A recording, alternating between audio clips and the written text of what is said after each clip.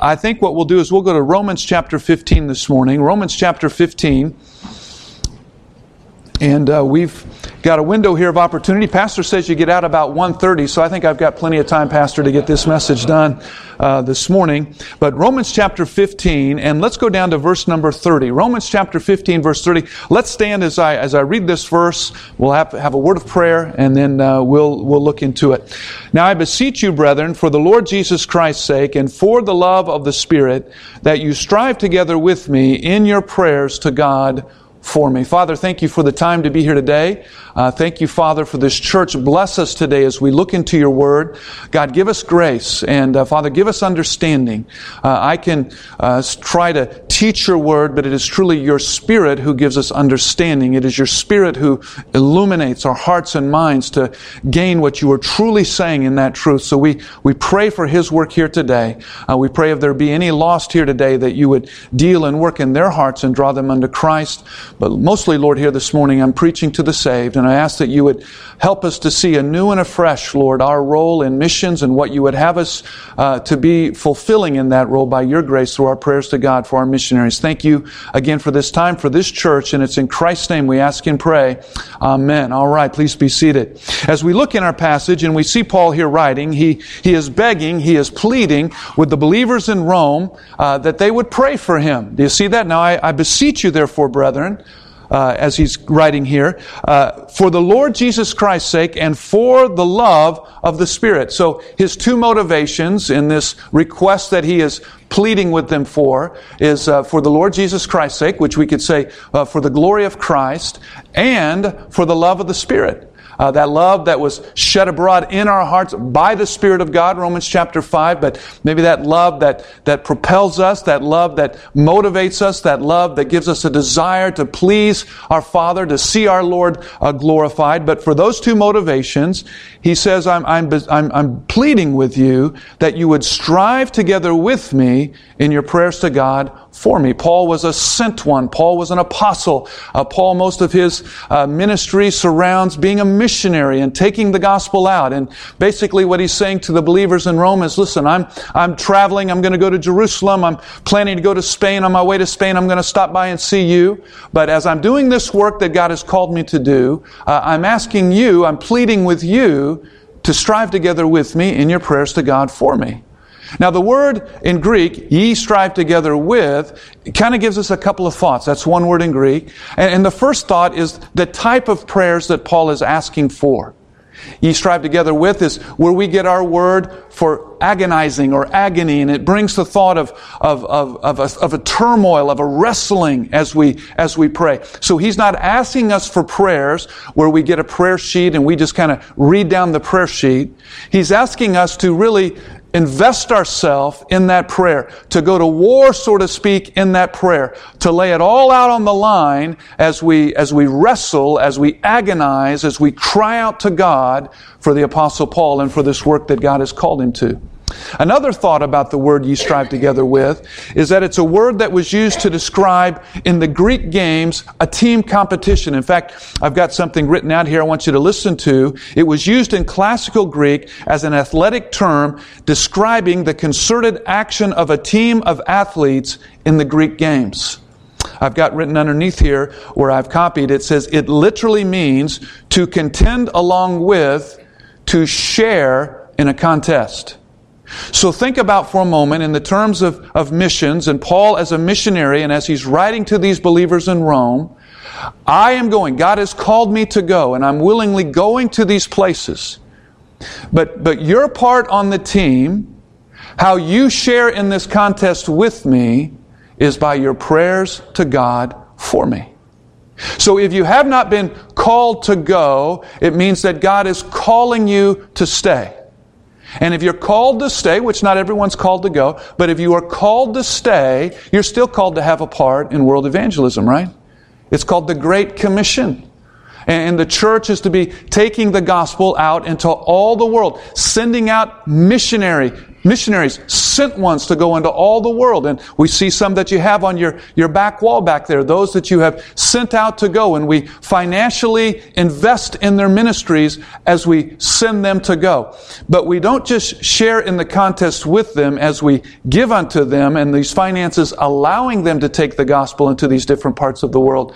But really even a greater way that we have an impact in their ministries is by our prayers to God for them. We share in the contest with them as we pray to God for them. Now, if we can catch this thought or this concept or this truth, I think it will help us much as we pray, because your prayers to God for them are not just important. Your prayers to God for them are imperative. I want to read to you another quote that I have here from someone that spoke about prayer and writes, "Almost everyone believes that prayer is important, but there is a difference between believing that prayer is important and believing it is essential. Essential means that there are things that will not happen without prayer." All of us in this room, the church I pastored in Kansas City, we had some sweet people. Everyone in the church would agree and would say that prayer was important. And we would all agree with that this morning. Prayer is important. But do we really believe that prayer is essential? Because essential means that there are things that are not going to happen except we pray. We had prayer meetings in our church in Kansas City, and I would say that the least attended meetings that I had as pastor of the church there was the prayer meetings. We had a men's prayer meeting on Monday nights. We had a kind of a Wednesday night a prayer service, and where we would come together as a body and we would pray. And it just seemed to be hard to get people to come for just prayer. In fact, on Wednesday night, we had our prayer first and we had a Bible study second, and we would have more people that would come for the Bible study than we would for the time of prayer. Now, maybe it was because they were coming home late from work or whatever, and they couldn't get there till the Bible study, but I'm just saying it was hard to get people to pray. And if we really believe that prayer was essential, in other words, that God is not going, there's some things that are not going to happen unless we pray, do you think we would pray more often? Do you think we'd be more invested in prayer if we really believed that God answers prayer? I bet you every one of us in this room that's a born-again believer would raise our hand and say, God answers prayer. I've seen Him answer prayer in my life, and I know that He's a God who answers prayer. Well, you have missionaries that are going out into the world, and your prayers for them as they represent your church and they're in these various parts of the world, there are things that are not going to happen on the mission fields where they have been sent by God unless you're here praying for them. It's just not going to happen. You think about Exodus chapter 17. What happens in Exodus 17? You remember where Moses is up on the hill looking down? Joshua is down below in the valley, right? And he's fighting the Minnesotans over there, right? We're in Wisconsin. We'll make it, they're Minnesotans. They're the bad guys. No, the Amalekites. That's where he is. He's fighting the Amalekites down in the valley. And you remember as Joshua is battling down in the valley, as he goes to fight down there, that while Moses' hands are raised up, indicating, reflecting, symbolizing prayer unto God, dependence unto God, while his hands are raised up, Joshua is seeing victory down below. But the moment his hands get tired and his hands come down, what happens to Joshua and the rest of the soldiers that are doing the battle down below in the valley? They begin to lose. They begin to be defeated, right? And then praise God, there was Aaron and Hur, because they get Moses' hands, his hands go back up, and they help to stabilize those hands to keep them up until the victory down below in the valley was secured and was final and was done. Well, let me ask you this question. Where was the battle really won? Where was the victory in the battle? Say, well, obviously Joshua, the physical victory in battle that was won was by Joshua down below. But really, where was the battle won? The battle was won where? Up on the hill. You've got missionaries that are going into all over the world. They're going down into the valley. They're going down into some very dark places, dangerous places, places where Satan has strongholds, places where the gospel is not known, nor has the gospel ever probably been in some of these areas in the history of man. And they're going down into these places to do battle on the front lines, so to speak, But where is the victory for their ministries and for the gospel ministry there? Where is the victory really going to be won in these places where they have gone? The victory is going to be won up here on the hill. The victory is going to be won back here in the local churches that are on the team. We're on the same team. We are sharing in this contest with them by our prayers to God for them. That is where the victory is going to be won. I think I've got a quote up there by a guy who writes, prayer is how does it go? Let me get up here and see if I can read it. It's a good thought here for us this morning. He says it this way: prayer is not preparation for the battle, it is the battle. So prayer is the battle. And what our missionaries need more than they need anything else is they need our prayers. And they desperately need our prayers. I played basketball. I shared this morning. On a basketball team, you have 5 players. You could take 5 average basketball players that play as a team together, each one fulfilling their roles, and they can beat teams that have greater athletes. Because you might have 5 great athletes over here, but they don't play as a team. They don't fulfill the roles that their coach has given them. And so therefore they can be defeated. Why? Because they play more individually. They don't play as a team. Well, if you have a missionary, he may be a superstar missionary. He may be greatly gifted of God. He may have a great heart. He may have a great purpose. God has called him. He's answered that call. He's gone to that mission field. But if he is one alone over there by himself and he doesn't have a team working with him back here, praying for him, sharing in the contest with him, his ministry is not going to be what it could be or should be for the glory of Christ. So you could say that not all of us have been called to worldwide missions to go, but all of us here are being called to have a part in worldwide missions by our prayers to God for our missionaries. Everyone in this room, everyone that's a member of this church, we have missionaries that we support. And we are called to support them, not only through our finances, but through our prayers to God for them. Now, I just want to give you a couple of thoughts this morning of how you can pray for your missionaries, all right? And first I want to give you a thought of how you can pray practically for your missionary. And then secondly, how you can pray. I'll give you some biblical thoughts of how you can pray. So let's begin with how I can pray practically for my missionary. And underneath this, just a couple of thoughts again this morning. Number one, I can pray practically for my missionary concerning culture. Culture. That is, that the missionary can understand the culture to which he's been called. You know, every culture is different. I mean, every culture in the world, as you travel to that culture, you'll find differences within that culture. You'll find in that culture just ways that they've come to conclusions because of the history of that culture. Every culture is a little bit different. Haven't had what we've had here in general in America from a kind of Judeo-Christian kind of background that we've had here. And so you go out into the world, you find very different ways of thinking. Well, number one, it's important for the missionary to understand that culture because he doesn't want to just offend the culture because of something silly. For example, in Ukraine, if I put my hand in my pocket while I was preaching in Ukraine, I would offend everyone in that auditorium. So if I don't want them to hear a word I'm going to say, and I just want to be speaking to myself this morning, I'll just put my hands in my pocket and no one's going to hear what I have to say this morning because that's disrespectful to them. So do you think it's kind of important then to kind of know a little bit about the culture?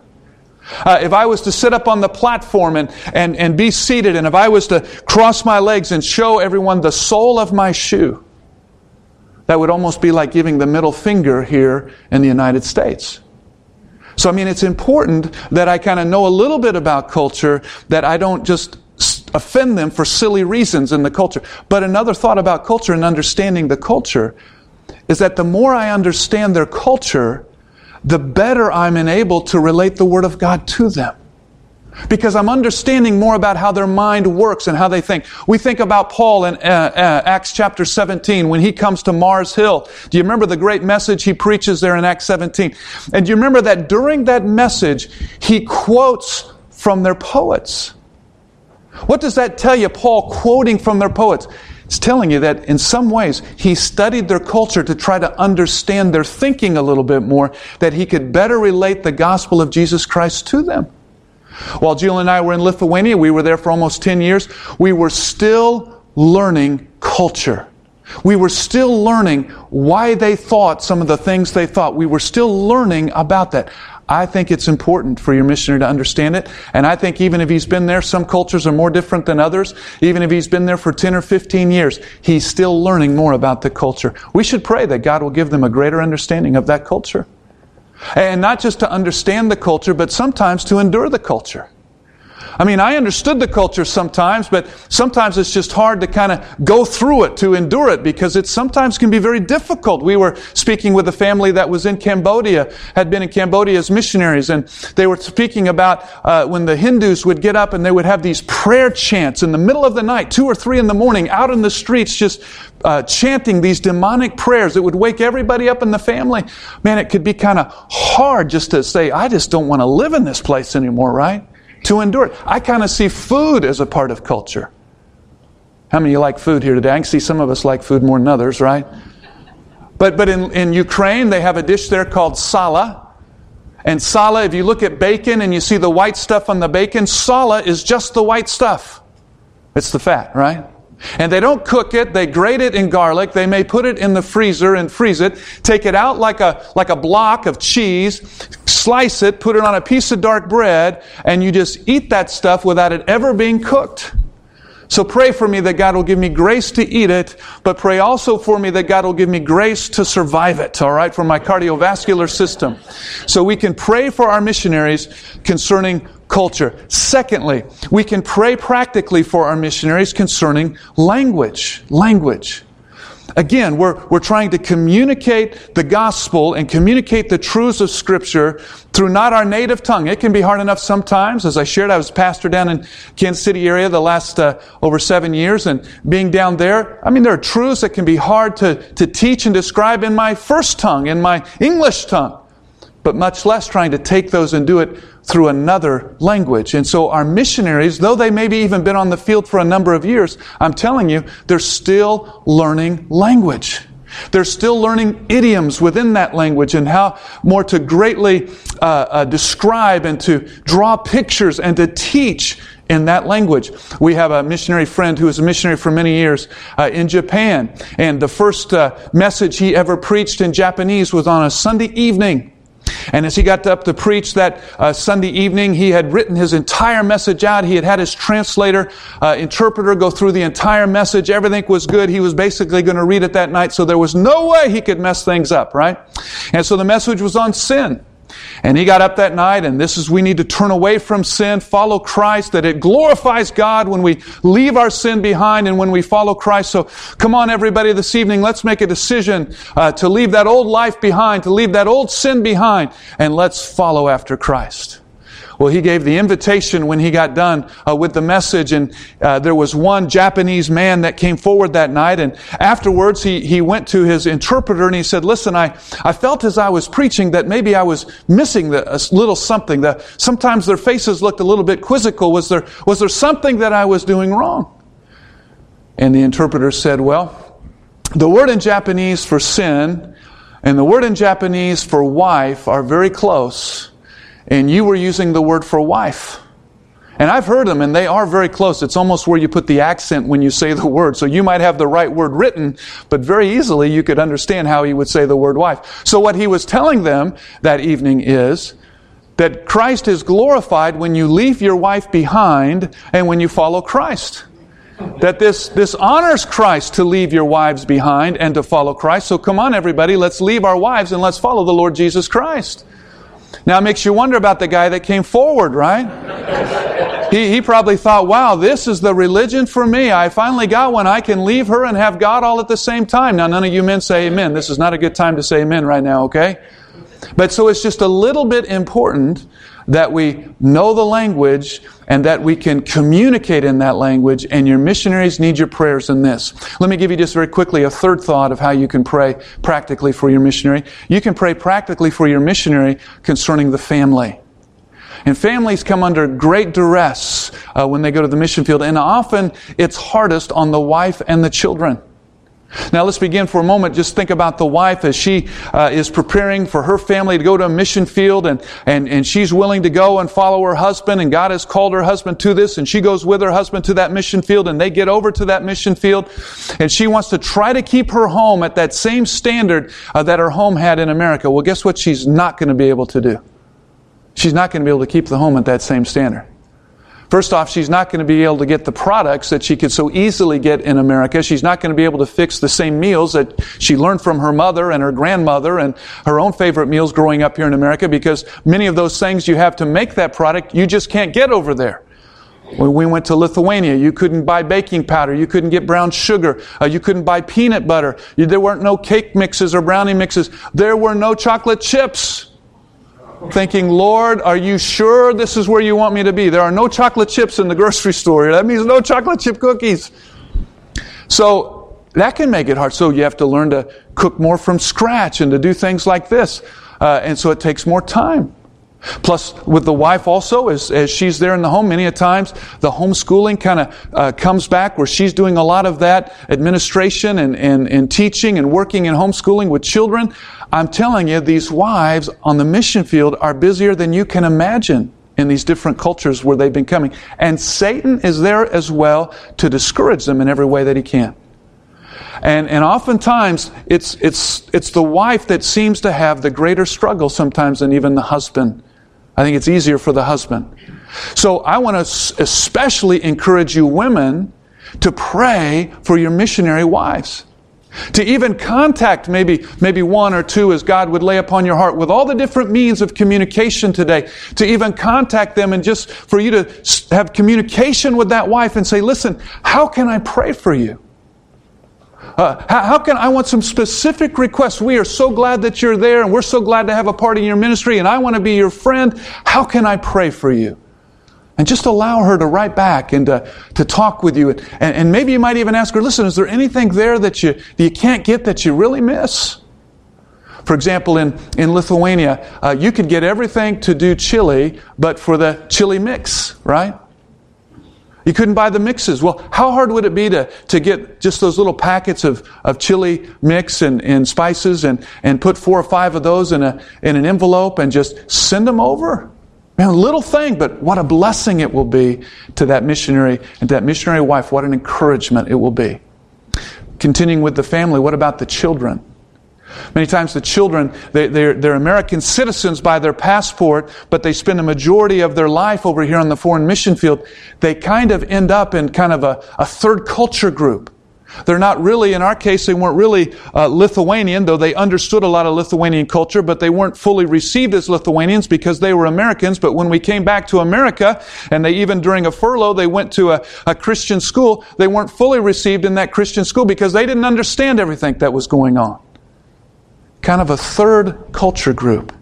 And sometimes these kids can have trouble making that transition if God has not so called them to be on that mission field when they come back to a Bible college or when they come back to America. Don't forget to pray for the missionary children. Satan is attacking the family, the home. And oftentimes that's where he will see the victory. We need to keep them in prayer. So those are just some thoughts of how you can pray practically. Let me give you a couple of thoughts of how you can pray biblically this morning, all right? Let's turn over to the book of 2 Thessalonians chapter 3. And look down with me, 2 Thessalonians chapter 3, verse number 1. Look what Paul says. Finally, brethren, pray for us that the word of the Lord may have free course and be glorified even as it is with you. So pray for us, Paul is saying here, he is pleading here. Pray for us that the word of the Lord may have free course, that it may have freedom, that there may be no hindrances, that there may be these open doors of utterance to share the gospel, and that this gospel may be glorified even as it is with you. That the gospel of Jesus Christ has been glorified. There's been a work of that gospel in your heart and in your life to understand that gospel. And because you have repented before that gospel and trusted in the person of that gospel, Jesus Christ, it has been glorified even with you. And so I'm asking for your prayers, my brethren, that as I go out into these very different cultures with a gospel that is confronting those cultures, that you would pray for me that this gospel would be understood, that there would be a freedom to preach it, and that there would be an understanding of it as they hear it. Why? Because the God of this world, right, has blinded the eyes of those that do not believe. And the gospel to them is a mystery. What's a mystery? It's hidden from them. It's something that's hidden, something that's not known. And so what has to be then for that gospel to be known? God has to be involved. God has to be convicting. God has to be drawing. God has to be working that gospel be made known. Take your wife's finger and put it there in 2 Thessalonians. We're going to come back in a second so you can hold your places, all right? And turn over there with me to the book of Ephesians. Ephesians 6. Guys, I'm just teasing on that, okay? Ephesians chapter 6, but we are going to come back to 2 Thessalonians. But Ephesians chapter 6. Look over here as the Apostle Paul is asking for prayer in Ephesians chapter 6. And come down with me there to verse number 18. He says, praying always with all prayer and supplication in the Spirit. And then in verse 19, and for me. This is how you can pray for me, Paul is saying. And for me, that utterance may be given unto me, that I may open my mouth boldly to make known what? The mystery of the gospel, for which I am an ambassador in bonds, that therein I may speak boldly as I ought to speak. So pray for me that God would give me a boldness as I speak, to speak, and that as that word of God goes out, that utterance may be given. That they may understand what I'm trying to communicate. That the mystery that's been hidden from them, that it may be made known unto them. Listen, the gospel and preaching the gospel, it is warfare. Satan works every way he can to keep that heart blinded to the truth of the gospel and to hinder that gospel from coming there. Do you think in these countries that are Islamic, or countries that have some form of Christianity, but it's another form of, it's not a biblical form of Christianity, and he's got those people under his power, under his authority, do you think he's just going to willingly just let you come in with the gospel, or do you think he's going to try to hinder you in every way? Keep those minds dark to that truth. What's required? The power of God. And remember, your prayers to God for them are not just important, your prayers to God for them are essential. Essential means that gospel's not going to go there like it could had we here been praying for them. Turn over to the book of Colossians. Just go over a couple of books there, Philippians, Colossians, and look down there with me in Colossians chapter 4, verse number 2. He says, continue in prayer and watch in the same with thanksgiving. Verse 3, here again he goes. This is how you can pray for me, with all praying also for us, that God would open to us a door of utterance, to speak the mystery of Christ, for which I am also in bonds, that I may make it manifest as I ought to speak. So pray for me that as I speak the gospel of Christ, that God would give clarity, that God would make known this truth, that God would work and make alive this message to those darkened hearts and darkened minds, that they can understand this truth and concept of the simplicity of the gospel of Jesus Christ. Again, he may be a superstar missionary. He may have great gifts to be able to speak. He may have the gift of teaching. And he may take that gospel and proclaim it. But I'm telling you right now, if he doesn't have a team of churches sharing in the contest with him, that gospel message is not going to have the same power. It's not going to have the same authority. And by the way, right here in this church on Sunday, what is it that your pastor needs as he preaches? I don't care how much he studied for his message. I don't care what kind of illustrations he has. I don't care what kind of education he may have. If he has not the power of the Holy Spirit of God working, nothing is going to take place. Nothing is going to happen. Paul said, when I came to you in Thessalonica, I didn't come in word only. I didn't come only with the gospel in word, but I came in what? In the power of the Holy Spirit of God. Your missionaries need your prayers, and your prayers to God for them are absolutely essential. And if we are not praying, souls are not getting saved over there like they could. This is your part on the team. This is what God has called you to do. One other thought. Go back there now, guys. Take your wife's finger out of 2 Thessalonians and go back over there, chapter 3, verse 1 we just read. Finally, brethren, pray, right, that the word of the Lord would have free course, that it might be glorified even as it is with you. But look in verse number 2, and that we may be delivered from unreasonable and wicked men, for all men have not faith. So he's praying also, or Paul's asking for prayer, that God would protect him, that God would keep him, that he's asking for prayers for his safety. Why? Because all men have not what? Have not faith. You take this gospel of Jesus Christ, you're going into these cultures, that gospel confronts that culture.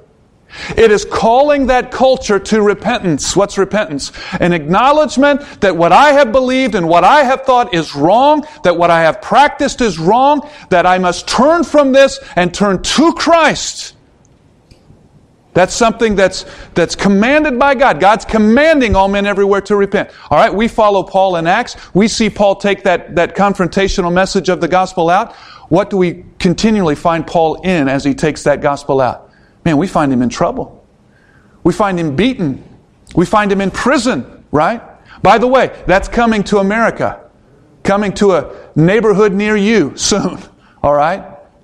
That the gospel of Jesus Christ, it confronts, and lost world doesn't like it. So Paul is saying, pray for me that God would keep me safe. Pray for me that God would protect me. Pray for me that God would preserve me, that I can keep proclaiming this truth. We have friends, Julie and I do, we missionaries that are in the country, or not the country, but the area of Kurdistan with the Kurds, northern Iraq. They are there today, serving the Lord Jesus Christ, surrounded by Islam, surrounded by ISIS, right? ISIS is not in there, but ISIS is all around there. If a young man like this senses the call of God to go, is willing to go, his wife is willing to submit herself to that call to go, and they're willing to put their lives in such danger in going to such a country, how much more should you and I, who have sent them, who know them, should be pleading before God with them to keep them safe? Because there are men that have not the faith. There's a Satan who wants to shut their mouths. He wants to take their lives. And I believe our prayers to God for them can bring marvelous, if you will, redemptions of their lives, where God can preserve them and keep them. Our prayers make a difference. So we should be praying for our missionaries. I read a book by a lady by the name of Rosalind Goforth. Her husband's name was Jonathan Goforth.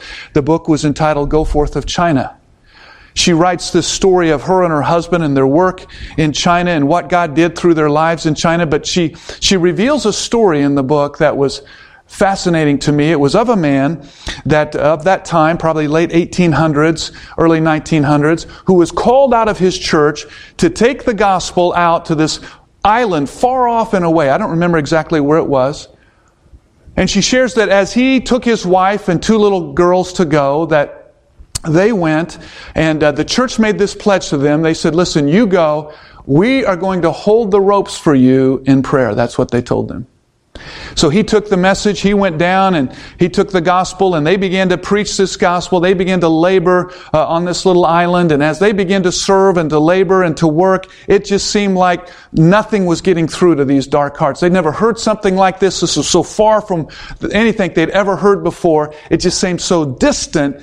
Begins to wonder, well, where is God, and where's God's power? Where's God's authority? I just thought the gospel would have a greater impact here. Well, during this time, his 2 daughters get sick, and they are both going to die. Can you imagine? Then his wife gets sick, and she dies. And no one has gotten saved. He is wondering, where's the presence of God, the hand of God? Why has God left me? Why has God forsaken me? She writes, he comes back. He doesn't even tell them that he's coming back. Of course, back then it was much harder to communicate. He just comes back, and it happened to be, she writes, on a Wednesday night when he got back.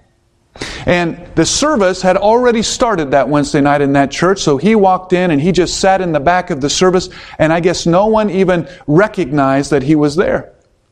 And that night, as they went through prayer requests and had their service, guess who they never even mentioned in prayer? I don't even know if they knew that his children had died, his wife had died, or that he had left defeated, but they never mentioned him in prayer. She writes that at the end of the service, he comes up before the church, and this is what he tells the church. He said, I wondered while I was there, where was God? Where was the hand of God? Where was the presence of God? Why were all these things happening? He said, but tonight I have my answer. It's because you have failed to hold the ropes for us in prayer. And I'm just sharing with you this morning that we have a role in missions. All of us, we're all on the team. If you're a born-again believer, we're all on the team. And if God has not called us to go, God has called us to give. And more than that this morning, God has called us to pray. And we share in the contest with them as we pray to God for them. We are holding the ropes for prayer for them as they go into these dark abysses, taking the light of the gospel of Jesus Christ. And if we are not holding the ropes for them in prayer, they're not going to be effective as they could for Christ. You say, well, is it really that important? Well, Paul said, remember his motivations. What was his one motivation? For the sake of the Lord Jesus. This is why I'm asking you to do this. For the glory of Christ to be known, and for the love of the Spirit. If you love the Lord God, if you love your Lord and Savior, if you desire His glory to be known in the world, you're going to have a desire to share in the contest with your missionaries as you pray to God for them. And for the fields where they are, you've got some sweet families back here on the wall. They are in some very difficult places. Some of these places are very dangerous and becoming more so. Folks, I am pleading with you this morning that you would strive together with them in your prayers to God for them. Father, we thank you so much for your goodness and for your grace, and we thank you